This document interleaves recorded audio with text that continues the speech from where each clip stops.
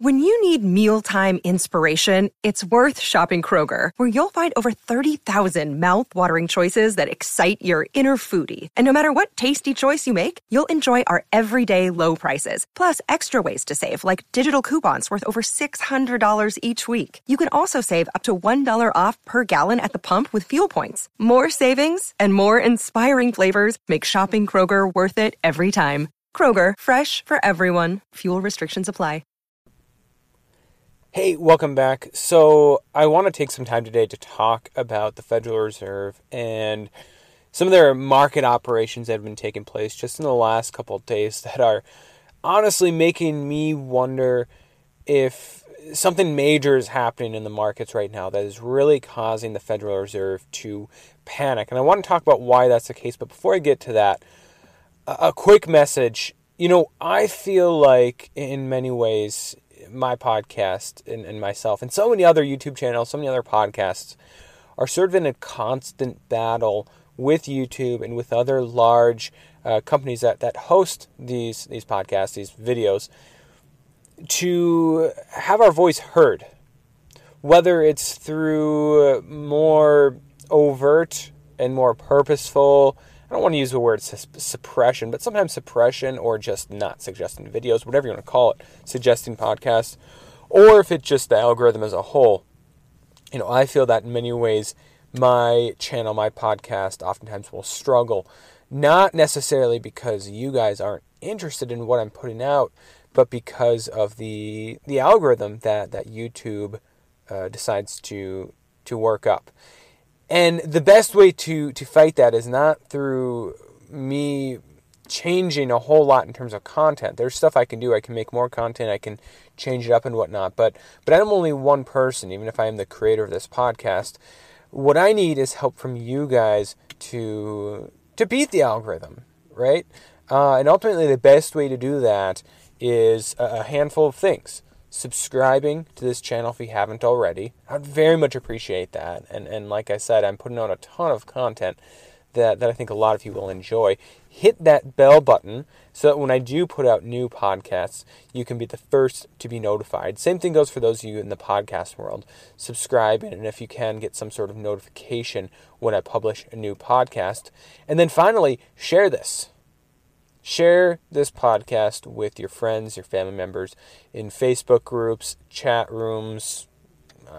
You can send it as an email, as a submission to various websites, such as like a Silver Doctors or something that publishes and shares content from a variety of individuals that have their own podcasts, their own YouTube channels, whatever. Those things help me out a ton and ultimately help myself and many of my other YouTubers or other podcasters that talk about some of these more controversial topics have our voice heard by people other than just those that are consistently listening day in and day out. We need more than that. We need to reach those that haven't heard this message yet. But anyways, moving on to the Federal Reserve. Yesterday, the Fed made an announcement that they are bumping up the amount of liquidity that they're going to be providing to the financial system in both their overnight and their 2-week repo operations. So basically, a quick synopsis of repo operations are when the Federal Reserve enters into the repo market. Basically, how the repo market works is that there's two parties. There's a bank, and then there's another entity, another bank, another party, whatever, that are doing a sort of a swap here. The one side buys assets, usually treasuries, really safe assets like treasuries or something, and provides them with dollars. But there's an agreement that then those treasuries or whatever asset we're talking about here is going to be bought back usually the next day, sometimes on a longer basis, maybe 2 weeks later, with a bit of interest attached. And the problem that has been plaguing the repo market for well over a month now has been that there just hasn't been enough people out there willing to be the counterparty in these trades, to provide those dollars and thus liquidity to the system. And so the Fed, as they have in the past, most notably before the financial crisis, before the Great Recession, in the 10 years afterwards, 11 years, they didn't ever really do it much. But prior to the financial crisis, they did. They stepped in to provide that liquidity. And yesterday, because of this ongoing lack of liquidity in the system, despite what they've done so far, the Fed raised the amount that they're going to provide on a daily, overnight basis, meaning buying these assets, selling them back overnight, to $120 billion. It's up from what they were doing, $75 billion a day. And then in addition to that, they're also doing their 2-week repo operations, which are basically the same thing except 2 weeks instead of overnight. And they're raising that from $35 billion to $45 billion for their next 2 operations. And sort of the official story here is that this has to do with end-of-month liquidity problems, which is a fairly common phenomenon. However,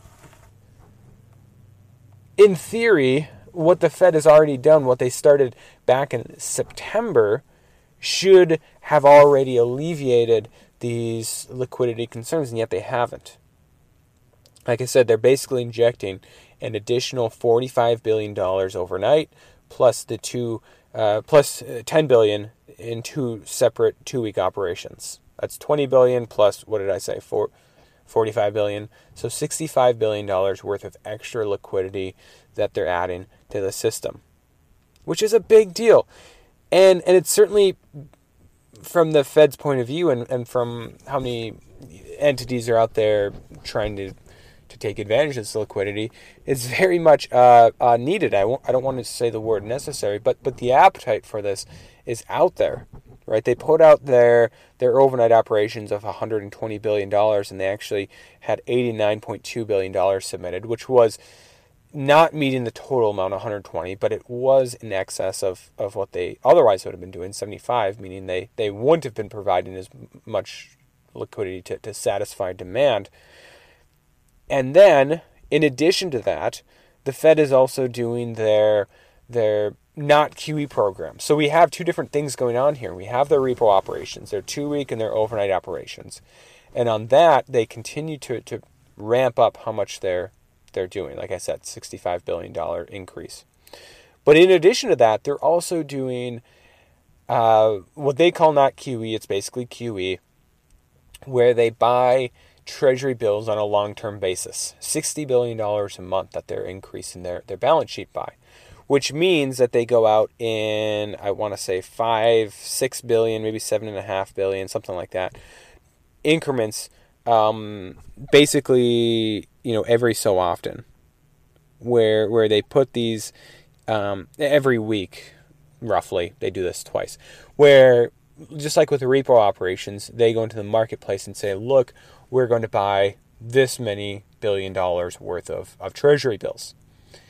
And then all of a sudden you have these other market participants that are saying, all right, I'm going to submit my assets, my Treasury bills, to be bought by the Fed. And again, this is again the Fed trying to inject liquidity into the system. Treasury bills are fairly liquid, but not as liquid as cash, right? Furthermore, when the Treasury buys these bills, they're essentially helping pay the government's bills.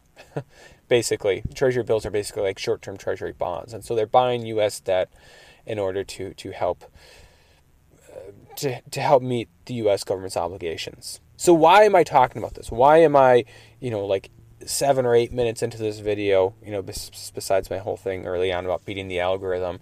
Don't forget to subscribe. Why am I talking about this, and why am I concerned? Why do I think the Fed is panicking about this? Well, there's a couple reasons. First of all, they continue to increase the amount that they're providing to the system. I mean, first they started with their real basic overnight operations. This is back in September. And then they added their 2-week operations. They bumped up the amount that they're providing. And now here again, they're bumping up the amount that they're providing to the repo market. And then they're also added the QE. This is almost, like 2 weeks ago now that they added their not QE program. They continue to to up the ante. They continue to provide more liquidity to the system.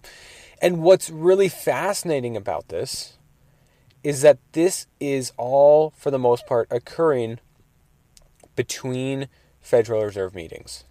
I think that is fascinating, and that's a warning sign, especially this QE program. Repo operations, overnight or 2 week, I get it. I don't want to condone it, but I get that that's short-term type stuff that the Fed wants to get ahead of, and they're not going to wait a full month and a half for their next meeting, or however long they have to wait. However, it would not be unusual for the Fed to do just that. Wait till their next meeting to kind of deal with this stuff if it's actually not that serious. That's what the Fed usually does. They try and avoid taking too much action in between the meetings. It reeks of desperation. It reeks of panic. And that's exactly what they did with the repo operations, and then they did it again with their QE. And again, like I said, it reeks of something. You call it what you want: desperation, fear, panic, uncertainty. They're throwing what they can at this, and thus far, it's not working. In theory, the official story from the Fed is that back in September, when they started these repo operations, this is a problem that should go away pretty soon. Well, here we are, almost to the end of October, and the problem continues to grow. The Fed continues to need to provide more liquidity to the system, and now they're started quantitative easing, at least through the first quarter of 2020. There's something wrong here, and I think the Fed knows that something is wrong here. I don't want to go out and say and give them too much credit and say that they know what is wrong, but they know something is wrong. This reeks of panic, of potential crisis spreading in the marketplace. And the fact that the Fed can't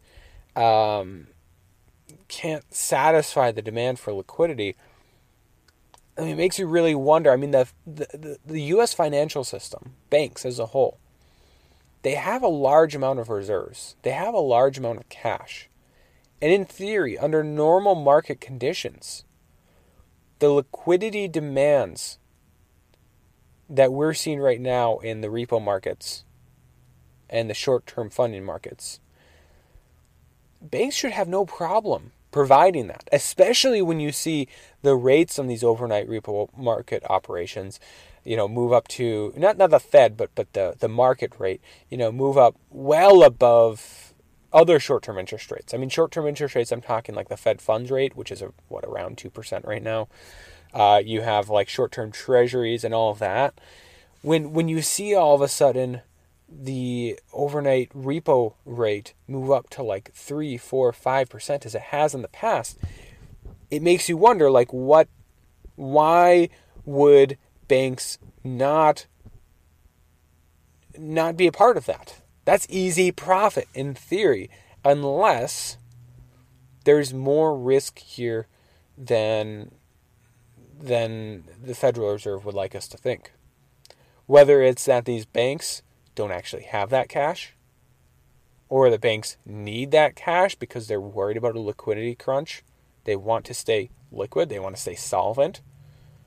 Or that there is some counterparty risk with these overnight repo operations. That these banks, these financial institutions that have plenty of reserves, plenty of cash that they could lend into the system, are worried that if they go out there and try and satisfy this liquidity, that they might have to pay for it. That what in theory is a sure thing in terms of income, or in terms of turning a profit, will one of these days turn out to not be a sure thing. So what I'm seeing right now, to summarize, is the Fed, their current actions are reeking of desperation, of crisis, despite what they're saying. The Fed is going to continue to paint a very vanilla, very routine picture of what's going on right now. This is nothing to see here, right? How much have you seen the mainstream media, even like CNBC or Fox Business, or how much have you seen them talk about this? I don't want to say like Bloomberg, or I don't want to say CNBC doesn't talk about it, but on their program or even on their website, it's not super big of a deal, even though this could be signaling a major financial crisis, that is a brewing. So that's what I'm seeing from the Fed right now, and from these financial institutions that are unwilling to satisfy these liquidity requirements in the system. That reeks of fear. Fear, or potentially something that we don't fully understand because we don't have the data on it, regarding about their ability to satisfy liquidity. What if they don't? I mean, that's something I don't hear talked about too much. That maybe, yes, it's that they're fearful. They're fearful about what's going on in these markets for the reasons I mentioned.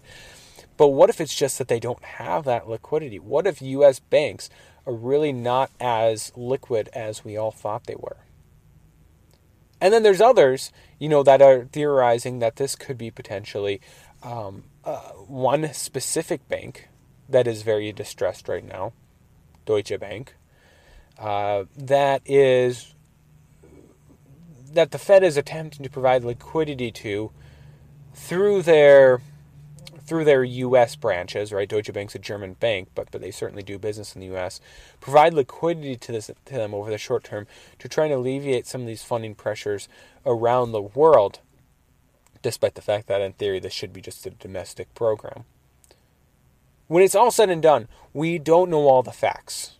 A lot of this is more opaque than anything else. Who exactly needs this liquidity? Who is unwilling to provide this liquidity? And does the Fed know what's going on here? Or are they simply seeing these symptoms and they're sort of panicking, they're getting fearful, and they're taking action? We don't know all the details, but what I can tell you is that this is a space to continue to watch. This is a problem that is not going away, continues to get worse. And believe me when I say it can get much worse. The role that fear and uncertainty can play on these types of markets can sap up liquidity very, very quickly. And so it's something to keep an eye out for. As always, thank you, every one of you, for listening to this podcast. Again, subscribing, hitting that bell button, or getting a notification from your podcast app, and sharing this with your friends, families, members, elsewhere on the internet. Helps me out a ton, and I appreciate it very much. As always, thank you from the bottom of my heart for watching this video, listening to this podcast, and God bless.